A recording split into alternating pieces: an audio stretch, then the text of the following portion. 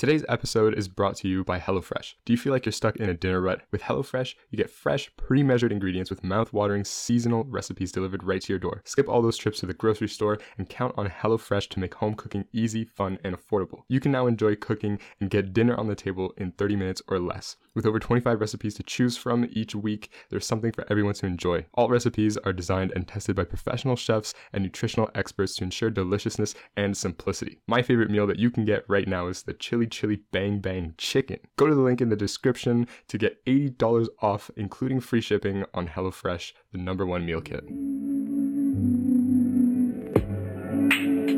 It's the language of the universe. But I don't understand it.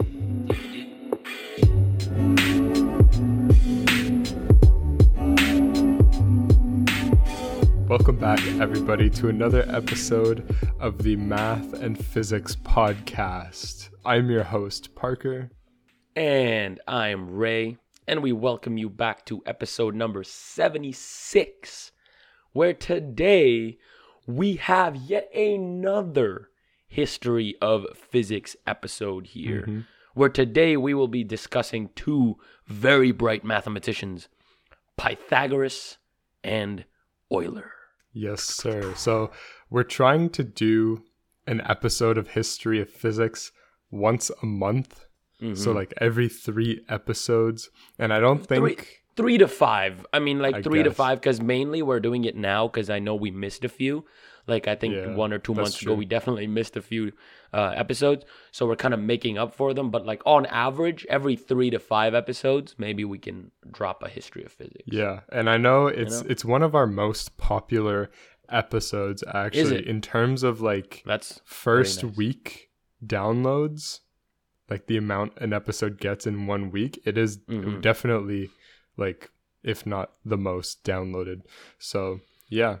Let us know in the comments. I guess you guys like it. Let us know in the comments who you want us to talk about. If you have like some historical figures you want us to analyze on the podcast, drop that in the comments. Yeah. But I enjoy history of physics, of course. History of physics is always interesting because not only are we learning about the individuals, but we're also learning about their contributions. And it's not only you guys, but I think it's mainly us. Because a lot of times we go into these episodes, and I think we've mentioned this before, knowing nothing. Okay, not nothing, obviously, because they're still famous, scientists. But like, we just know a very brief have a brief understanding of what they've done. But then after, whatever work we do to get before the podcast and getting into the discussion that we always have, the amount of stuff we learn about these guys, about what they did, it's crazy, So it's always a learning experience for all of us. For sure. And so far, I think our choices for, people we talk about have been a little bit random. I think maybe it would have been a nice idea to like do episode 1, like very ancient mathematicians, and then like work our way up through the history of events. I don't think that's important. I would more so say we should probably think of individuals who, I don't even know how often this is, but if we are talking about people, like talk about people from the same era. Like the people we're talking about today are just far apart. Far apart. But whatever. Like not even close. Everybody knows Pythagoras. I mean, everyone knows. I guess Euler is not everybody. Famous. Yeah, I guess so. But in the math world, for sure. But yeah, apart from the math world, I guess not. Also because Pythagoras is something you learn. But anyways, for future suggestions, what I was thinking was we could do, maybe, individuals who have a little more influence on each other. And obviously, this is a history of physics. So if you want to drop a future history of physics idea, drop it in the comment below. If you're on YouTube, if you're on Spotify, I don't know, get on YouTube and drop it in the comment below.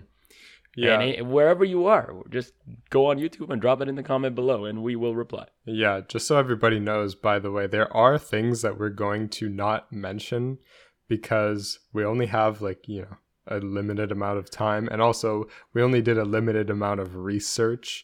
We're not about to read a whole book every time we speak about somebody on the history of physics. We just read a few articles here and there, write down a few notes, and we might make a couple mistakes, but that's not the point. The point is just to get a bird's eye view on how things went down in the past.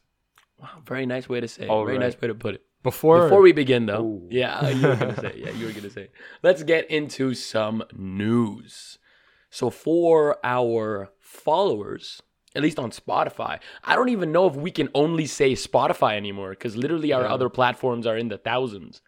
So I don't even know if this is a valid metric, but I guess you can kind of generalize our follower growth to similar as Spotify, right? Because the growth will be similar on all platforms. Sure. Approximately, I'm assuming. So so on Spotify, we're sitting at 13,162 followers. Thank you to everyone who continues to follow and who keeps on smashing that follow button on Spotify. Our listeners are sitting at nearly 42,000. We're nearly at 50,000 listeners. So I think that's going to be a really cool milestone. And chilling on our downloads, finally, we are sitting at 207. By the time this episode drops, probably, would it be 210? Probably 210. Yeah, we've been getting somewhere around 210. On average, believe it or not, 1,000 downloads a day. Damn! Yeah, that's right. For the past month, if you average the month, 1,000 a day, so crazy. That's pretty crazy, yeah, man. I know. So by the time this episode drops, it's going to be more like 210, which, we're already like 1/10 of the way, in between 200 and 300,000, which is crazy. And this is all thanks to you guys, the listeners. So again, thank you very much for continuing to listen. We have utmost gratitude. Boom. Anything else, Parker? Yes, sir. Yes, sir. You might be wondering why I'm about to say, hey, go to the YouTube video and leave a comment. Why? Because every single week we have a segment, very short, called the Comment of the Week, where we pick one of your comments from the comment section and you get shouted out on the episode. So make sure to go on this YouTube video, leave a comment for next week. Boom. This week's comment comes from Tazine. She says, very informative and very interesting episode covering daily aspects of life. You guys rock and your choices of guests are super. Keep educating the world. Good job, you too. Thank you so much for your comment. And if you want to be comment of the week next week, you know exactly what to do. Okay, maybe we can break that elephant in the room. She is my mom. Yep. I know. She says some very nice things. I know. Thank you, Mom. Supporting the podcast as always. Supporting the podcast. Thank you very as much. always. Who else if not family, right? So thank you. And as always, if you want to be comment of the week, not only YouTube comments nowadays, right? I think we've also kind of outsourced into some really nice emails and Instagram messages that we get from you guys. So it's kind of a mix. Okay, too much talk. Let's get into it. All right. The history of physics. We're going to start at the very beginning. Back in the day. All right. Now, Pythagoras. Everybody knows Pythagoras because it's like the first thing you learn when you know what like adding numbers is. It's Pythagoras, the Pythagorean theorem.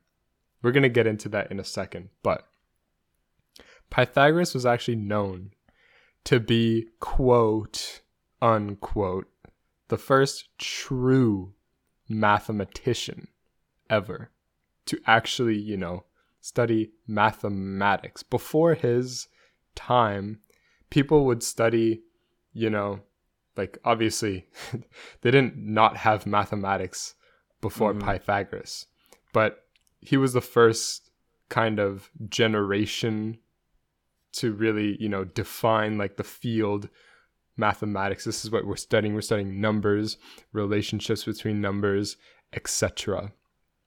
All right. He actually lived, get this, from the year 570 BCE to 495 BCE. This was about 2,500 years ago. Now, you might be wondering, okay, I'm about to say a couple things on Pythagoras, but you have to remember, this was 2,500 years ago. This is older than Jesus, okay? Which means that the information is possibly not correct, okay? And, there's a lot of, as they did back in the day, there's a lot of, figures, other people that wrote about Pythagoras. And were they lying? Who knows? Because all we have is a piece of paper written in Greek or Latin, ancient Greek, who knows? But we have some information on him, so here we go. So, why was Pythagoras controversial? Did I even say? I don't think I said it. Pythagoras was actually a very controversial figure in the field of mathematics and like science in general, because he actually left behind 0 mathematical publications or writings or anything. The writings that we call like Pythagorean writings all came from Pythagorean scholars, which were people that kind of followed Pythagoras around, learned from Pythagoras, kind of like his disciples. And so they published things under their own names, but they also published things under the name of Pythagoras. So, of course, 2,500 years ago, somebody could have published something under Pythagoras' name that actually Pythagoras had nothing to do with. Or the other way around, Pythagoras could have discovered something and then someone stole it, wrote it down under their own name. You never know. But one thing that we do attribute to Pythagoras is Pythagoras' theorem. Possibly the most famous theorem of all time in mathematics. I cannot even describe to you how important this theorem is. We can actually relate it to what Ray's going to talk about in the second half when we get to like imaginary numbers, because anyways, we'll get to that later. But here we go. Actually, I'm going to say one more thing before we talk about his theorem. When he was about 40 years old, he actually established a school in southern Italy. And that's where, people came from around. I don't know if it was around the world. I don't know if they were really connected to the Americas or anything like that. But, people came from around town to come and learn about, math. The very first true mathematician, obviously. He wanted to tell people about the things he was discovering. And so, boom, he had a school. But it was actually kind of weird. He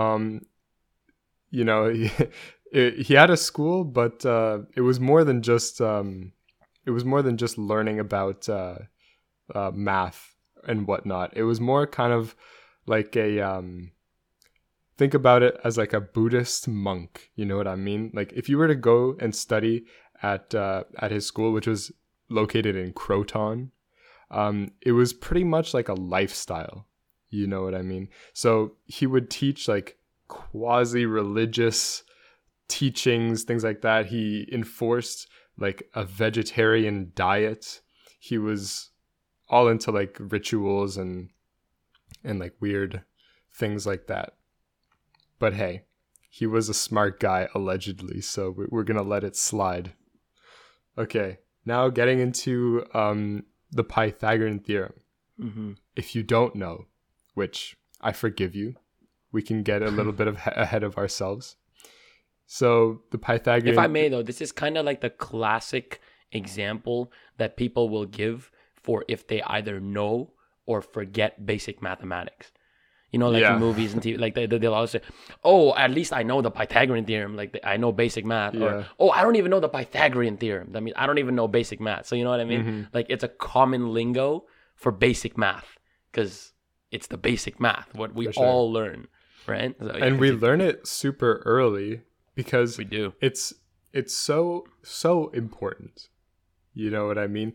It's like a geometric property. I mean, it's important in mainly fields of math and like physics, of course. You know what I mean? You know what I mean? But like for like a third grader to know a squared plus b squared equals c squared, I don't know how useful that is. I guess it's nice to know, I guess. Anyways, so the sum of the squares is equal to the square of the hypotenuse. There you go. A squared plus b squared equals c squared. On a right angle triangle. Yeah, right angle triangle. Here we go. You have to specify. Now, one thing that is cool, it's kind of like, you know, like the pi race that they had in the 1900s. I mean, it sounds older than it is. 100 years ago when computers started coming up, there was a race to calculate digits of pi. Actually, this race started a really long time ago, when we actually talked about this on our episode about trigonometry. I think we talked about pi in that episode. Anyways, there was a whole race. Yeah, no, for sure. That is where we... Yeah. That's definitely where we started. There's a race to calculate the digits of pi.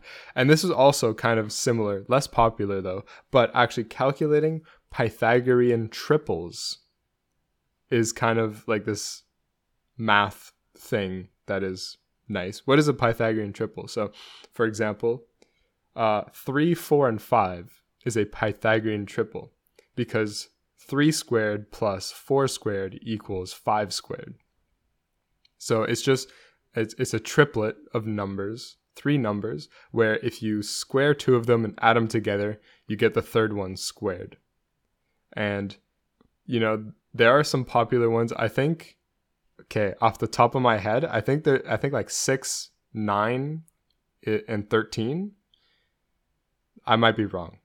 But whatever. There's a whole bunch of them. I think there's an infinite amount, probably. No, there's some. No, don't say that because there's some kind of big theory with that. Like if there is a finite number of Pythagorean triples, there's no way. I'm pretty sure there's like. There's no way there's a finite number. No, that's what I'm saying. I'm pretty sure there's like a theory suggesting or asking that question, and there's probably a solution to it. Which I don't know the answer. I don't know either. But don't say probably because I think it's probably a pretty serious thing in mathematics that you can just. Okay, you can't just here's what I'm going to say intuitively. There are an infinite amount of Pythagorean triples. But, interestingly enough, let's try to put ourselves in the mindsets of Pythagorean scholars 2,500 years ago. Okay. They didn't really know that much about numbers. Compared to today, they really knew nothing at all. And Pythagoras, I will talk about this in a few minutes. He was a strong believer in like the religion of numbers. He thought that numbers were these godly figures that descended and leaked through the fabric of the universe and whatever. So he was, when you talk about Pythagorean triples, it's like, of course you have these perfect integer triplets that perfectly fit into the equation of a right angle triangle, the lengths and the squares and whatever. It's like, yes, so very, very nice. Obviously, if you think about it for 2 seconds, you'll realize that non-integer solutions exist. And that, if you just draw a random right angle triangle, you're probably not going to get a perfect triplet depending on your units, whatever. Mm-hmm. The entire point of what I'm trying to say here is that there was one Pythagorean scholar who actually studied the isosceles triangle, which has 2 sides of length 1 that meet at a 90-degree angle. And then the third side actually has a length of root 2. So he tried to calculate what the actual value of the square root of 2 was. Okay? Back in the day, they worshipped whole numbers, integers. Integers were so beautiful and perfect. So in his head, he's like, I'm going to calculate the value of root 2, and it's going to be like some fraction, whatever. turns out root 2 is irrational. And this actually broke the brains, the thinking of the Pythagorean scholars. They thought that the world was essentially a product, a descendant of numbers. And then now you have this thing, this number, that cannot be expressed using whole numbers. And so that mathematician actually went on to discover a whole bunch of things about irrational numbers. And Pythagoras did not like him because Pythagoras believed in like this discrete world of whole numbers. And it actually turns out that irrational numbers are very, very important. And they kind of evolve mathematics, which is very important. You know what I mean? This happens in every single field. People believe in things that have been established, and then something goes wrong. A little catalyst happens, and then boom, everything crumbles. For example, quantum mechanics. But we've already spoken about that. Yeah. So, one thing that's interesting, Ray, I think you know about this as well, but they were using the Pythagorean theorem before Pythagoras was even born in Babylon and Egypt. There are records of triangles. I think these were like just written down, but the triangles would have like one side had a length of 3 units, the other side had a length of 4 units, and then the hypotenuse had a length of exactly 5 units. This is an application of the theorem.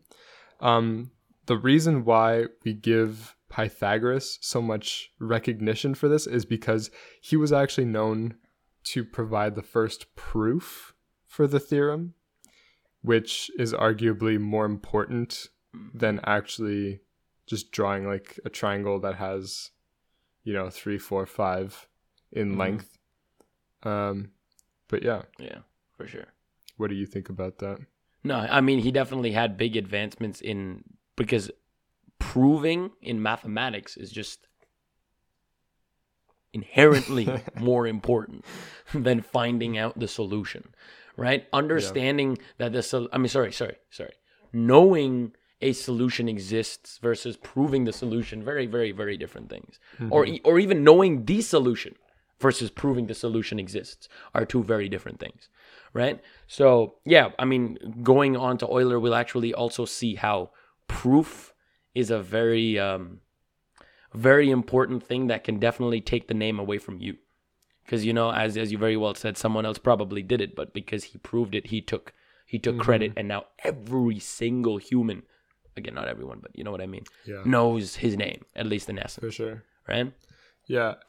Also, the thing about proofs is that if you prove something, it's beyond doubt, because every proof stems from the very beginning, right? Like the field axioms and all that stuff.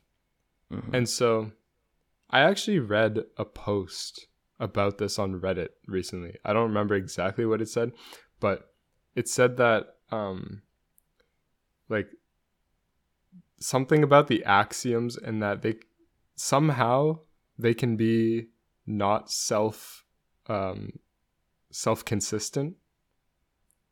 The whole point of an axiom is that I know. But there's some kind of debate happening, and I don't know if it was just somebody trolling, but it caught my attention. I'll definitely try to find it again. Probably.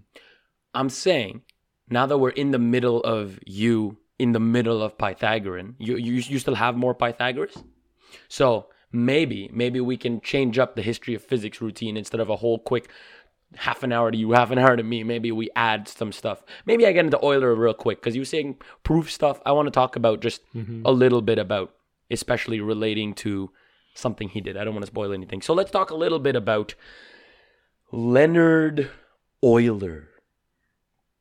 arguably the greatest mathematician of all time, right? Swiss mathematician.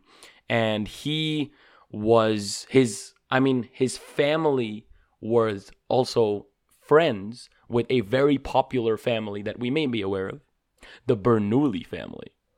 So we got all the Bernoullis, and something that I didn't know until today, and I'm going to be completely honest about this. Usually in science, you don't want to you know what I mean? You don't want to be, but I'm going to be completely honest. I thought all the Bernoullis was one Bernoulli. I did as well. Yeah, seriously. And the thing about it, I thought the Bernoulli equation, the Bernoulli number, all those Bernoulli were the same Bernoulli, but it's just not. Did you know that they actually also have, there's a specific type of differential equation that's called the Bernoulli equation?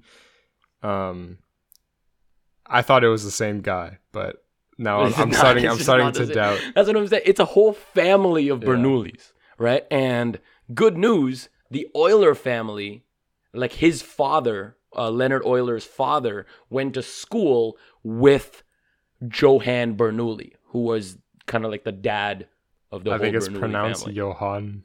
Johann, probably. Sorry, that was my mistake. Oh, yeah. You know what I just thought of, by the way? This is actually our last podcast that we're doing over Zoom. Real quick. That would be a crazy. Yeah. Well, I guess they're going to find out now. Anyways. So, this is our last podcast we're doing over Zoom. Our next one is going to be in person because, as you guys know, definitely. Yeah, but I mean, as you guys know, Parker and I are moving downtown next week, so yeah, it's gonna be crazy. Anyways, let's continue on. It's not even doctor because I don't think he officially got his PhD. I think there was a thing with there, but let's just say Euler. Also, I didn't even tell you the year that he was. His era was the 18th century. So he was born 1707. Yeah, 1707. And he basically lived for a big amount of the 18th century. Died 1783. So as you can see, 2,200 years after Pythagoras. So again, not even close to the same era. Again, Wait, not that they not had true. many. 2,200 years? The math is off there.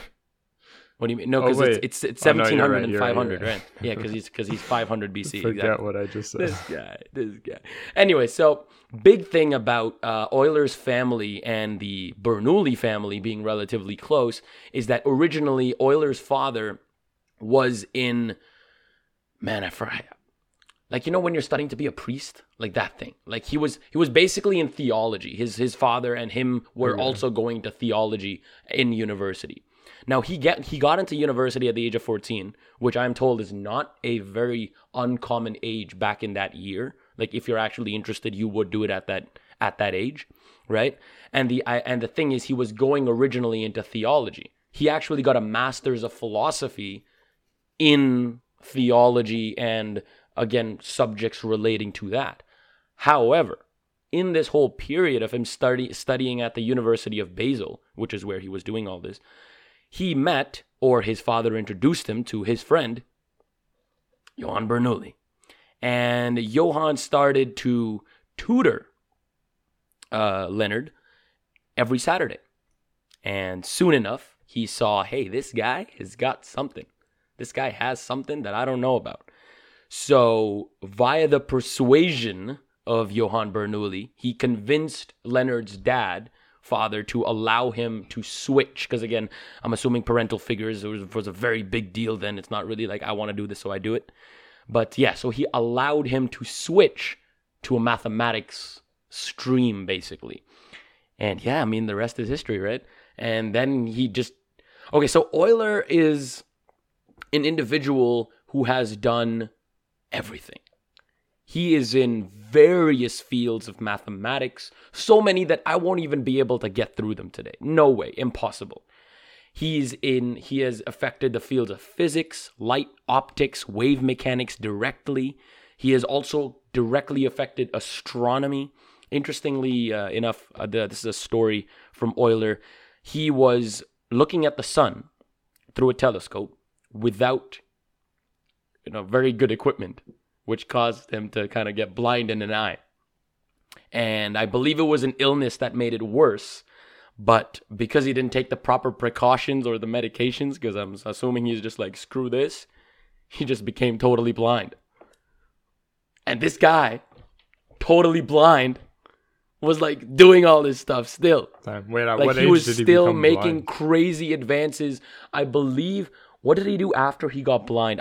There was, again, I'm going to bring it up in a bit, but there was a particular subject that he was in after this as well, because he was totally blind somewhere 1770, 1771, 1773. So it's still a lot closer to, because he died 1783, right? So it's a lot closer to when he passed away. But I just think that it's a little. I think the whole story about don't look at the sun without proper protection comes from this Euler story, because he did it and he didn't use proper protection. So I just think that that's I'm sure funny. other people have done that too. Oh no, for sure, 100%. But I'm assuming he's probably one of the bigger ones, because his name is anyway so big. So this is a popular story, right? Mm-hmm. But the big thing that I wanted to talk about, in comparison with your proof, and Pythagoras just proved it and took it, the Euler number. I actually did not know that this was actually not an Euler thing. So the Euler's number was first thought about by Johann's brother, Jacob Bernoulli. So this is actually the original family, I believe. I think it's Johann and Jacob, and I think Johann's kids, because Johann's kid is Daniel, and Daniel Bernoulli is the Bernoulli equation in physics. And then his other son passed. They're like 8 Bernoullis, man. There are a lot of Bernoullis. I'm not sure about all of them. But anyways, Johann's brother, Jacob Bernoulli, was solving for a compounding interest formula. And anyone who knows Euler's number knows that this is the basis. This is the base for deriving it. So the idea is, okay, you have some amount of money. I'm just going to give an example. This is how Jacob thought of it as well, because again, he's thinking of compounding interest.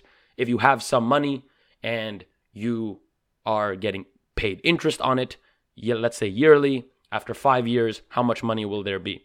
Well, if it's simple interest, you're just multiplying that same amount, so it's just a constant amount you can just add.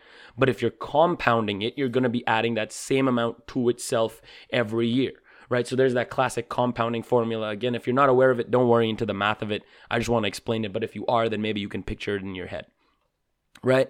So what Jacob thought about was, okay, the big thing about compounding is, well, how often do you do it, right? If you do it annually and it's compounding, everything compounds annually, right? Because at the end of the year is when you are recompounding in this situation, you would get X amount of dollars at the end of it, right? Again, you can just plug these numbers in depending on how much you have and whatnot.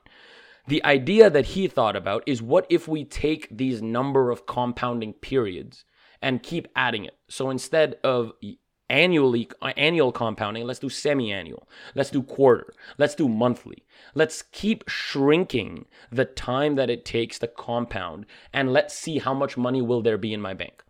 The question is, or the intuitive answer is, that it's infinite, right? Because if I'm continuously compounding, right, and the number that they take is 100% compound rate, again, this is not really tied down to finance. Mm-hmm. This is mainly math. But so the idea is, you take this value and you shrink it into how many times we are compounding it, and we call that n. Now, our idea is that we are taking n to infinity, right? Because instead of 1 per year, we're taking, not 12 per year would be monthly, we're taking infinity per year. Now, as mentioned before, the intuitive answer would be that you have infinite amount of money, right? Because if every second of the day, or not even second, every infinitesimal, it is compounding, would you not have infinite money? And the answer is no. Right. And that is where Jacob Bernoulli said, this limit, as n approaches infinity of the compounding interest formula, equals E. Now, why E? I don't actually know, but it was E for Euler. No, he wasn't even a thing yet, right? Euler wasn't even a thing yet. This is still Jacob. This is still his Euler's tutor's brother, right? And his tutor was in his generation with his father, so you can kind of think like he's a generation higher. So I'm assuming there wasn't much of a correlation between the letter E and Euler quite yet, but here's where it comes. Euler was the first mathematician to actually take this value and solve for it, to which he got the famous 2.71 whatever that we have, that we now know as E, right? And we commonly refer to it as the Euler's number for the sole reason that he was the one that proved it, and not he was the one that, I don't know, you brought up that Pythagorean example. I just thought this is the perfect one to slide in right here. Because again, he just took, I mean, I'm not saying Euler didn't do work. He obviously probably did more than Bernoulli did, right? Proving something like this is no easy task, especially in that day and age with that type of math.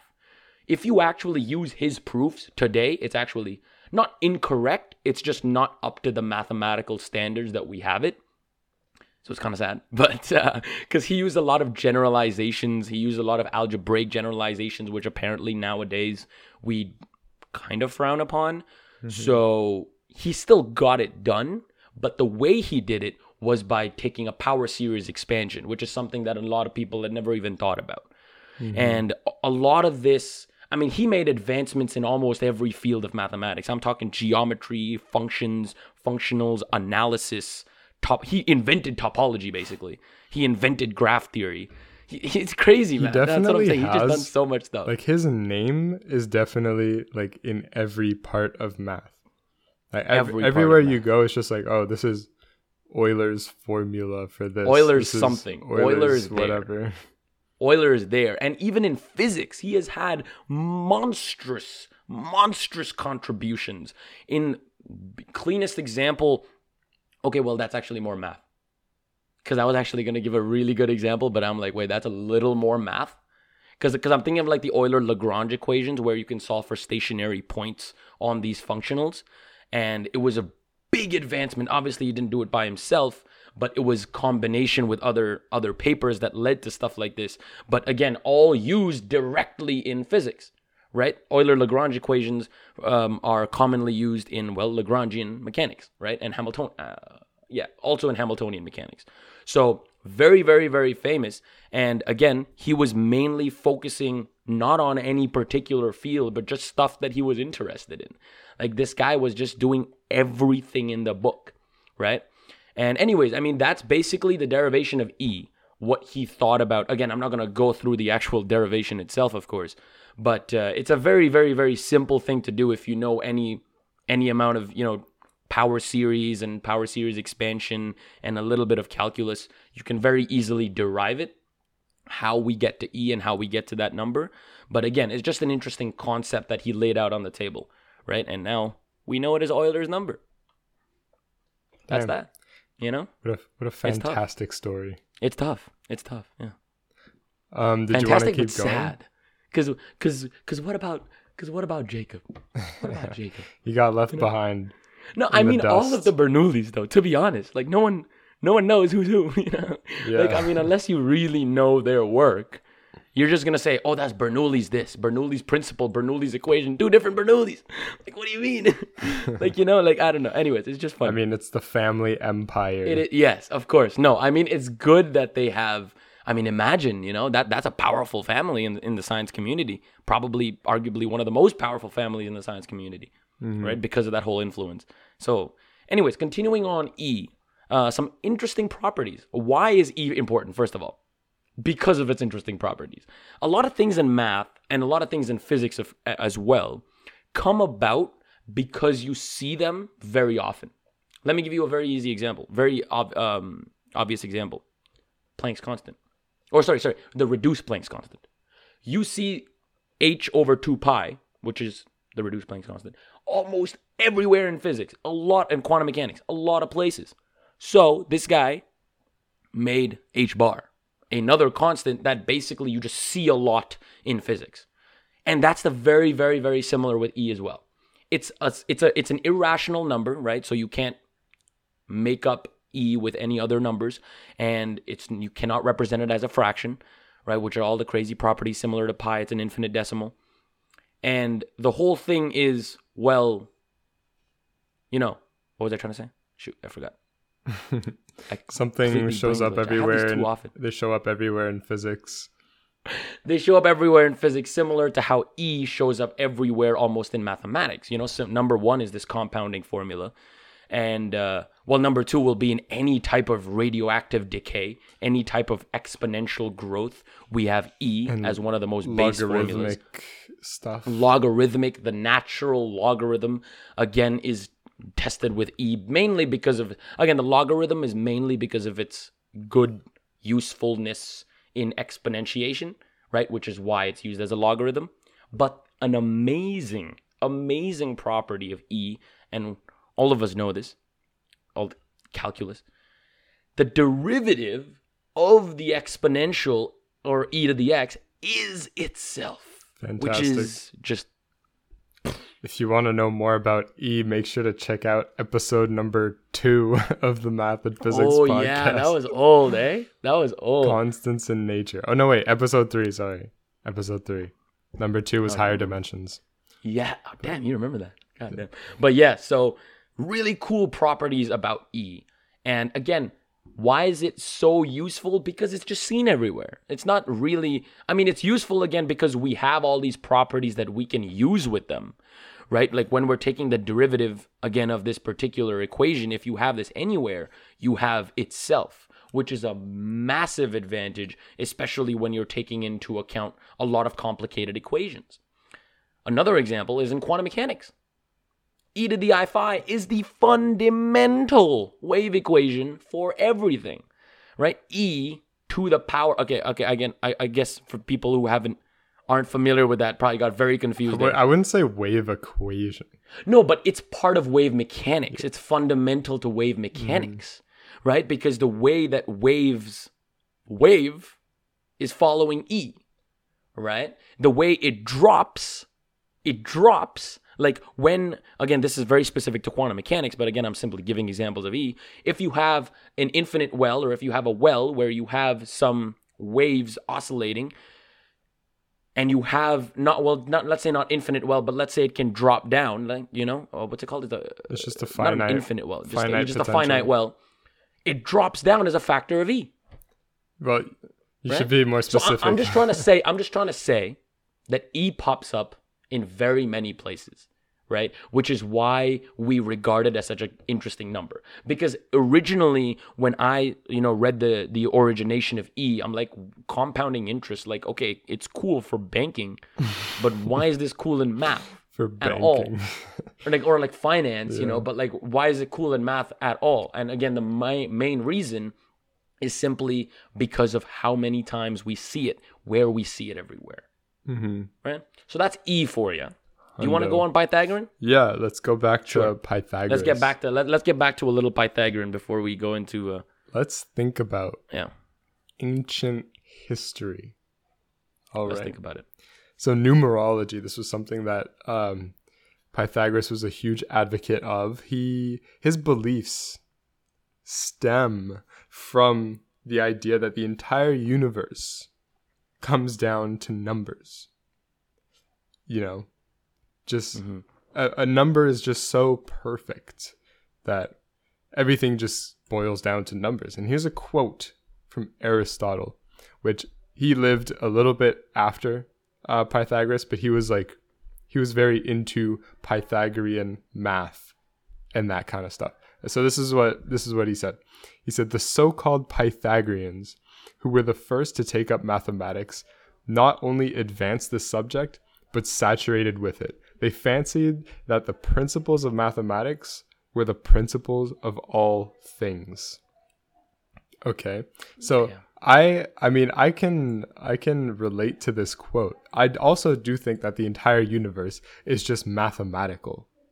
Everything is an equation. Everything can be represented. Yeah, that's right. Mathematically. But also, like, there is a subjective side, of course, to reality, or our perceived reality, and that has everything to do with like psychology, you know what I mean, and like neuroscience and all that stuff. Also a little bit of metaphysics, because there are things that we just don't know, like what is consciousness. We've talked, I mean, at that time philosophy and psychology was basically physics and math. Exactly. It was basically that. Philosophy was like mathematics. But what was I trying to say? Oh yeah, I was trying to say that like I'm talking about right now, like there is this one side to the universe where it's like there's one half where it's what actually is and what actually exists, and the other half is what we observe and what we process in our own brains. And I believe that the half that just exists, is purely mathematical.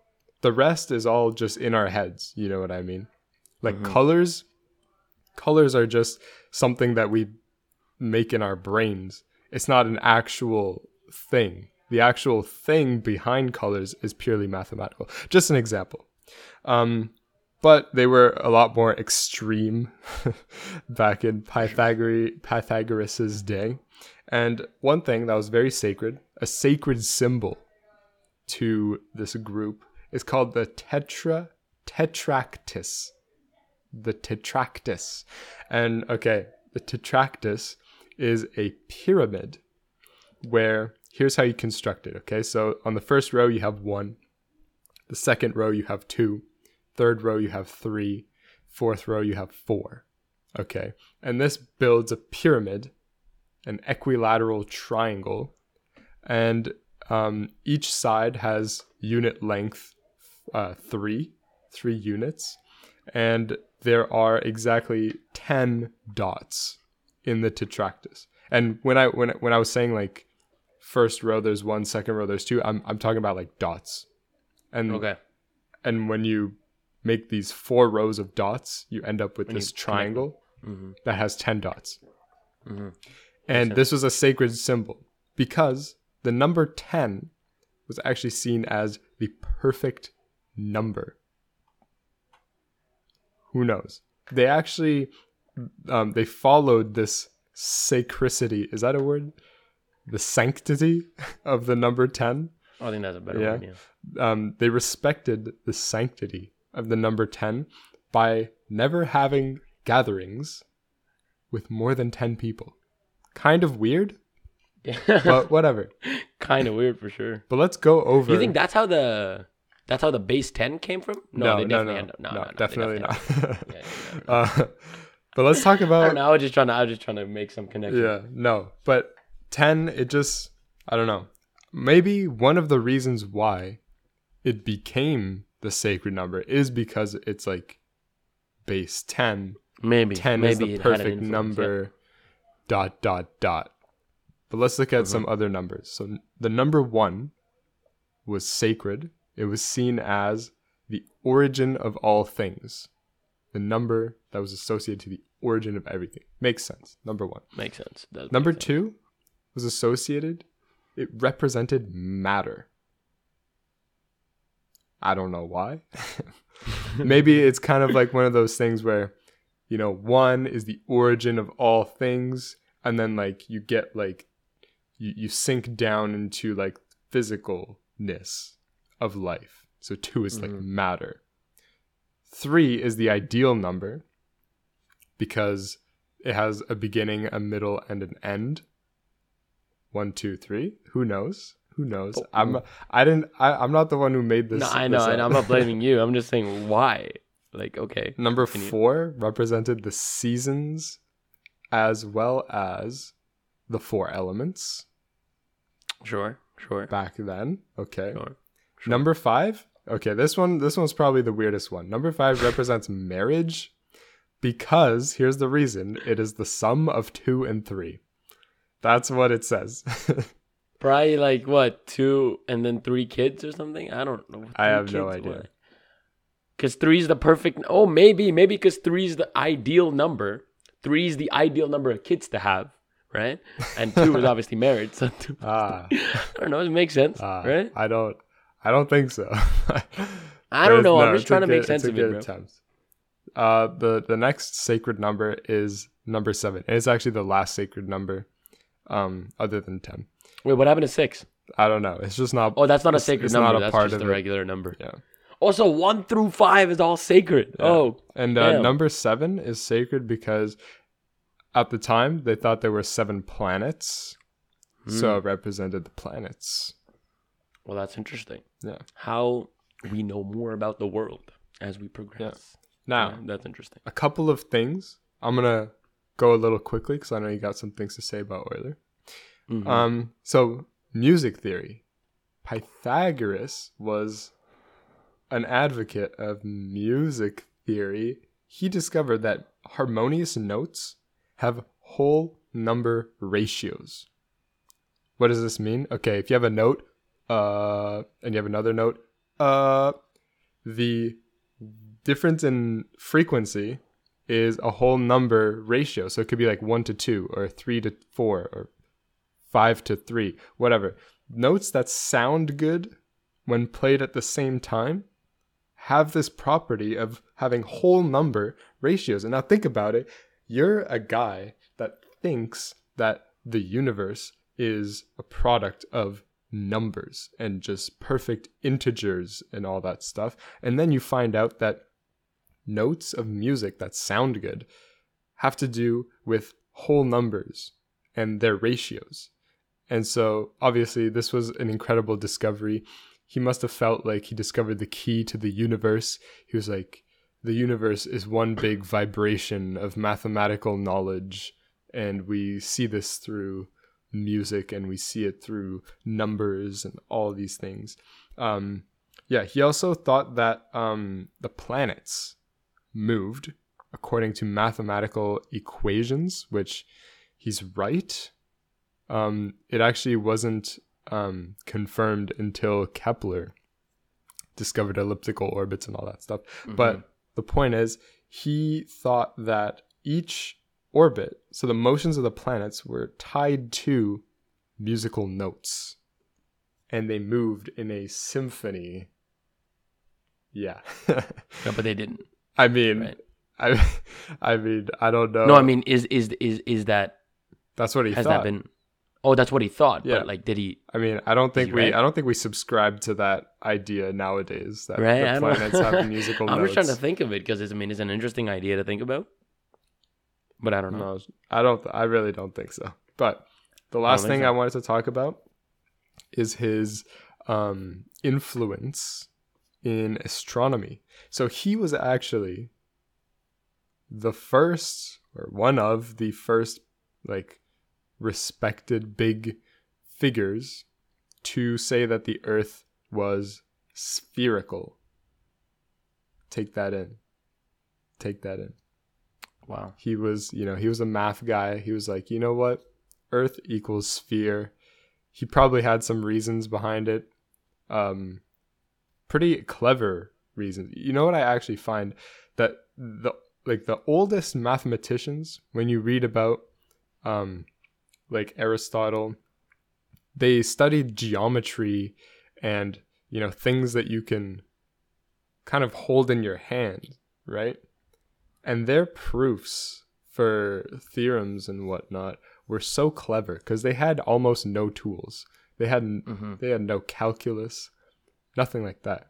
So they had to just come up with creative, interesting solutions to problems, and boom. Next thing you know, we use those tools to prove other things and other things. Next thing you know, we got calculus. Next thing you know, here we are. Last thing I wanted to say was that some sources say that, maybe this is not so true, but some say that this is true. The Pythagorean school, right, is associated to discovering the Platonic solids, which, if you don't know, are regular solids, or solids created from regular shapes, meaning that each, if you look at for example, a cube is made up of a shape called a square, and the sides are all equal length, right? That's what a regular shape is, and that makes a Platonic solid. And there are many solids you can make. There are actually 6, I think 6 is the number. There's a pyramid you can make with equilateral triangles. There's a cube. There's one with hexagons. There's one with decagons or whatever. This is all from the top of my head. Probably not true, but you can go search it up if you want. I love the disclaimers. But here's where this connects to astronomy. Kepler was actually a self-declared Pythagorean respecter, Pythagorean studier, right? He agreed. Oh, I forgot to mention, Pythagoras was one of the main characters that proposed a heliocentric model of the universe. Very ahead of his time. Didn't you? Oh, yeah, No, you I said said spherical. spherical, You said spherical. but, You didn't say this. Yeah. Yeah, heliocentric. Yeah. Very ahead of his time. What I wanted to say was that Kepler, who also believed in the heliocentric model, was like, hey, Pythagoras, he's a cool guy who is also smart, so I'm going to subscribe to his ideas.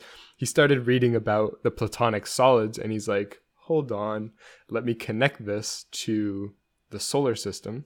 And he actually found that if you nest these Platonic solids, one inside of the other, you can actually find the ratios of the planets' orbits relative to each other.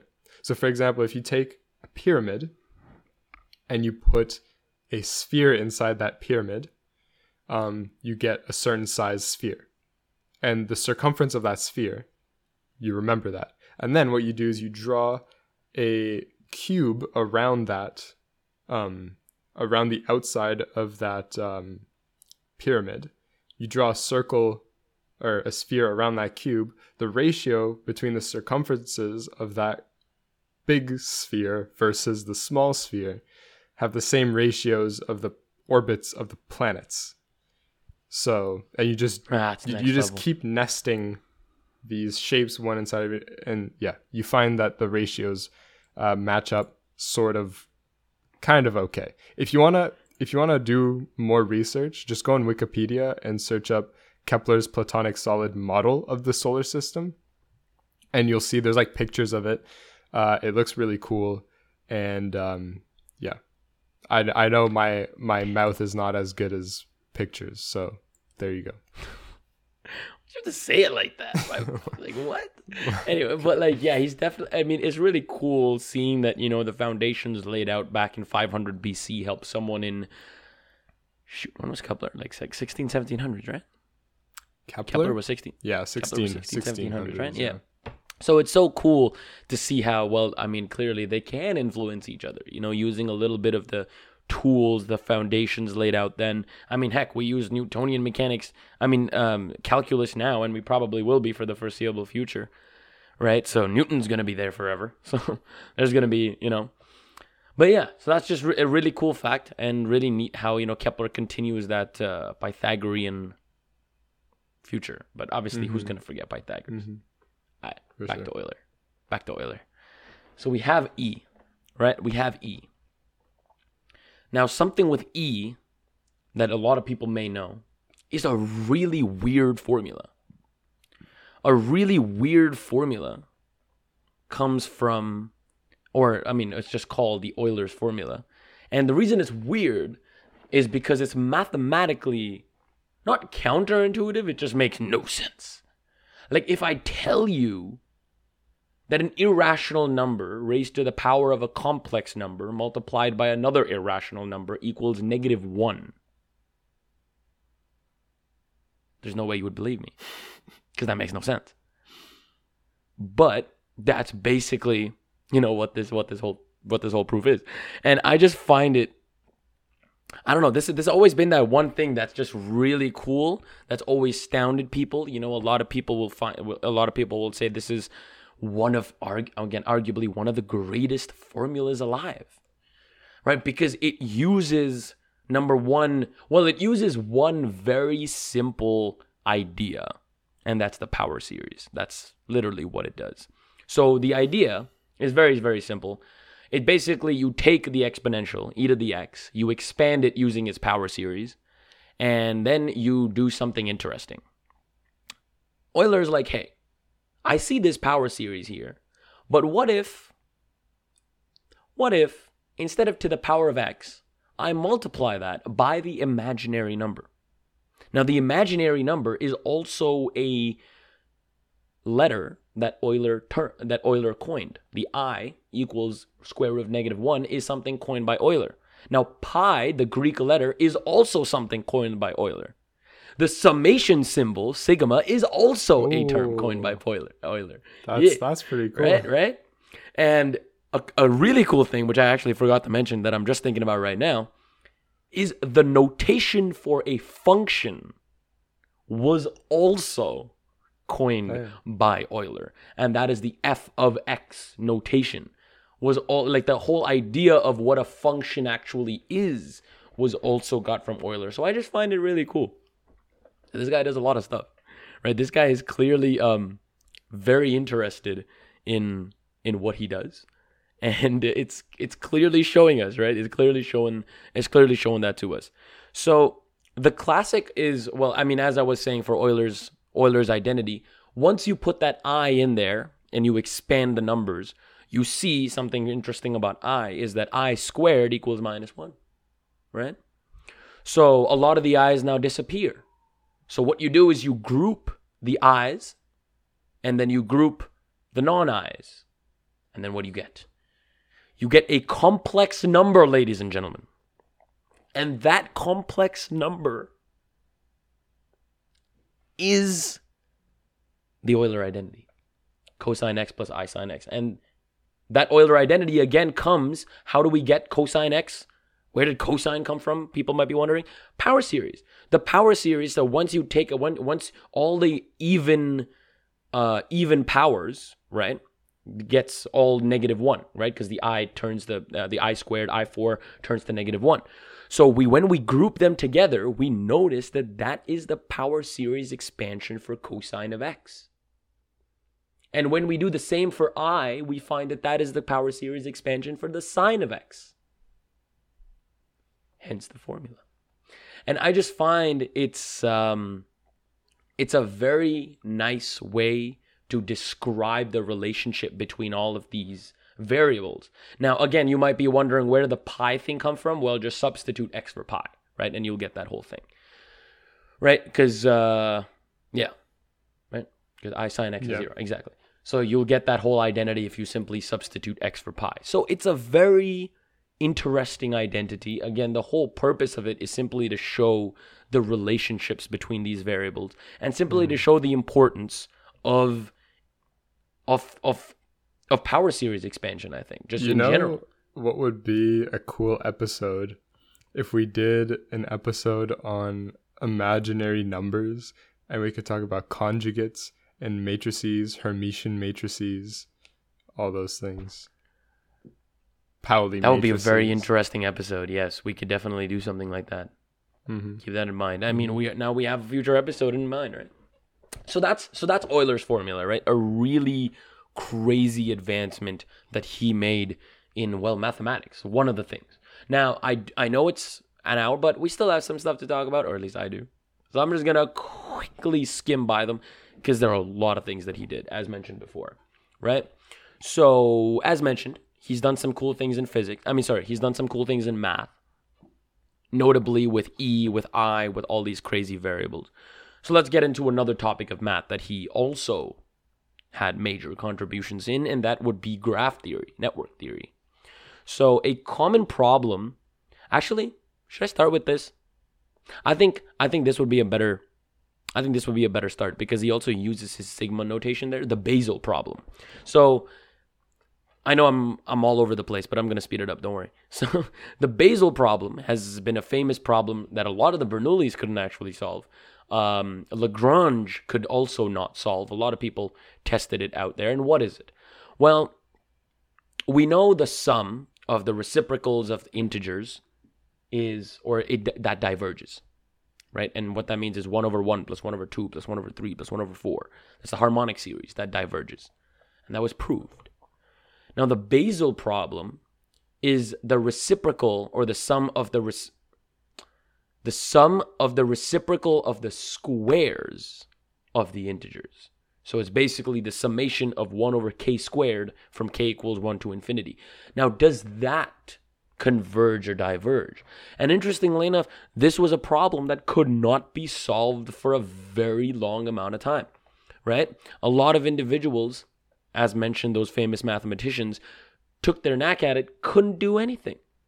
And then comes Euler, and he says that this solution is pi squared over 6.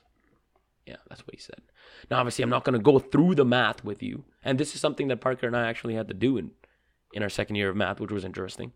But he got this very complicated, convoluted summation, this series, and he not converted, but he solved for it with something that is relating to the circumference of a circle, to the area of a pi, right? Like, what does pi have anything to do with this particular series, right? Now, again, not going into the math of it, but just wanted to skim by the fact that the basal problem, a very famous thing that Euler kind of tackled and went by through it, explaining it, using all of the work that he had done so far.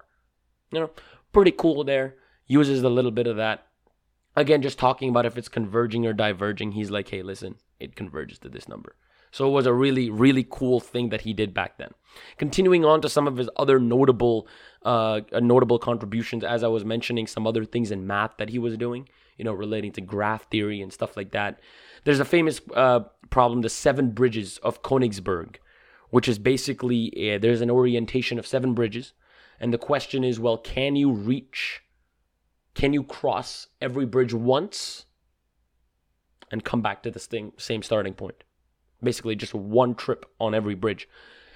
And in that particular problem, the answer was no. And how he got it was he mapped. Now, this was the very first time that anyone had done this. He had taken this particular scenario and he had mapped it onto a graph using nodes. So the nodes basically represented, I'm assuming, the directions, or not the directions, but the amount of crosses that he could do, where the crosses are. Again, all of this is available online. Just a quick audio explanation. Well, the nodes are actually the land masses, and the connections are the bridges between land masses. Oh, so sorry. So the actual connection, the road, well, the line drawn between them is the connection, is the actual bridge that we're taking into consideration then.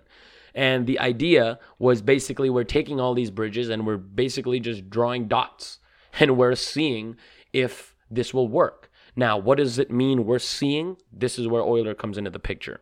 He mathematically proves that for you to be able to do this once and come back to the starting place, each node must have an even number of nodes connected to it. And for 7 bridges, that's not the case. So the idea, again, comes from representing this as a mathematical graph and then mathematically figuring out, can it be possible using X and can it be possible using Y? And I'm assuming he figured out that, hey, it's possible only if each node is paired with an even number of nodes. So that was a really cool thing. And an advancement of this particular graph theory that he also used a little later on was the Knight tour. So any chess players out there may or may not be familiar with something called a Knight tour, which is basically the number of, or a graph, basically like what am I trying to say? Like a drawing, on a chessboard. A path. Oh my god, totally forgot that word. A path that a knight can take from any position. What would it be? Basically, that's the whole tour. So a knight tour is called open if the path, if it ends, that means it can't take any more. That's where it ends, and it's not within one move of the starting point. And this is a closed tour if it is within one of the starting point. Basically, you can start all over, right? And if it's open when you can't start all over. So again, Euler, it made major advances in this, takes this, also applies it to graph theory, takes it, and he also makes advancements in this where he comes up with a particular number of squares where this would work. Again, the 8x8, I believe there is a solvable closed tour, but in anything that results in an odd number of square tiles, it is impossible for there to be a closed tour, simply because of the way that, again, these are all arranged. And then again, we're not going into deep stuff about this, but if anyone's familiar a little bit with chess, you can maybe imagine taking the knight and just seeing, okay, well, how many paths can I make out of this night, right? And that's the whole question. He took this and he solved it mathematically speaking, right? So now now again, I feel bad because I'm not talking about all the things that he's done, and there are so many things. I know that is life, but there are so many things that Leonard Euler has achieved in his life. So, I mean, if you guys were interested in what I was just talking about in relating to Euler, go ahead. Wikipedia is amazing. I mean, yeah, probably. Why not? Like Wikipedia, what Wikipedia allows you to do is research the particular subjects. You know what I mean? So Wikipedia gives you the outline, but it shouldn't give you the content. Okay. You know what I mean? All right. No, it's just funny because you're trying to explain Wikipedia. I think everybody knows. Nothing to do with this. I'm just trying to say, if you are trying to search for Euler, Wikipedia is always. I mean, it's always a good resource, but the internet itself is always a little bit, a little more trustworthy with those papers and stuff like that. Well, I don't think I want to add anything else with Euler. Ladies and gentlemen, welcome to the end of the podcast. Thank you for listening today. I hope you enjoyed. There's so many things I haven't spoken about. Like, he's made so many advances in optics, in astronomy, in logic, in all of these fields that, again, unfortunately, we don't have time for, nor I really can get into the depth of, because I myself am not too familiar with them. But they are all very interesting things to check out. Because, as mentioned, arguably, one of the greatest mathematicians alive. Fantastic. Yeah. As I was saying, I hope you learned a lot about Pythagoras, about Euler, and about their lives. Let us know if there's anyone else that you want us to talk about in the comments of the YouTube section, or you can hit us up on Instagram at math.physics.podcast. Make sure to go follow us there, like the video, like everything, whatever. This has been... whatever. God damn, this guy. Episode number 76 of the Math and Physics podcast. I'm your host, Parker. And I'm Ray. And we will see you soon. Bye, guys.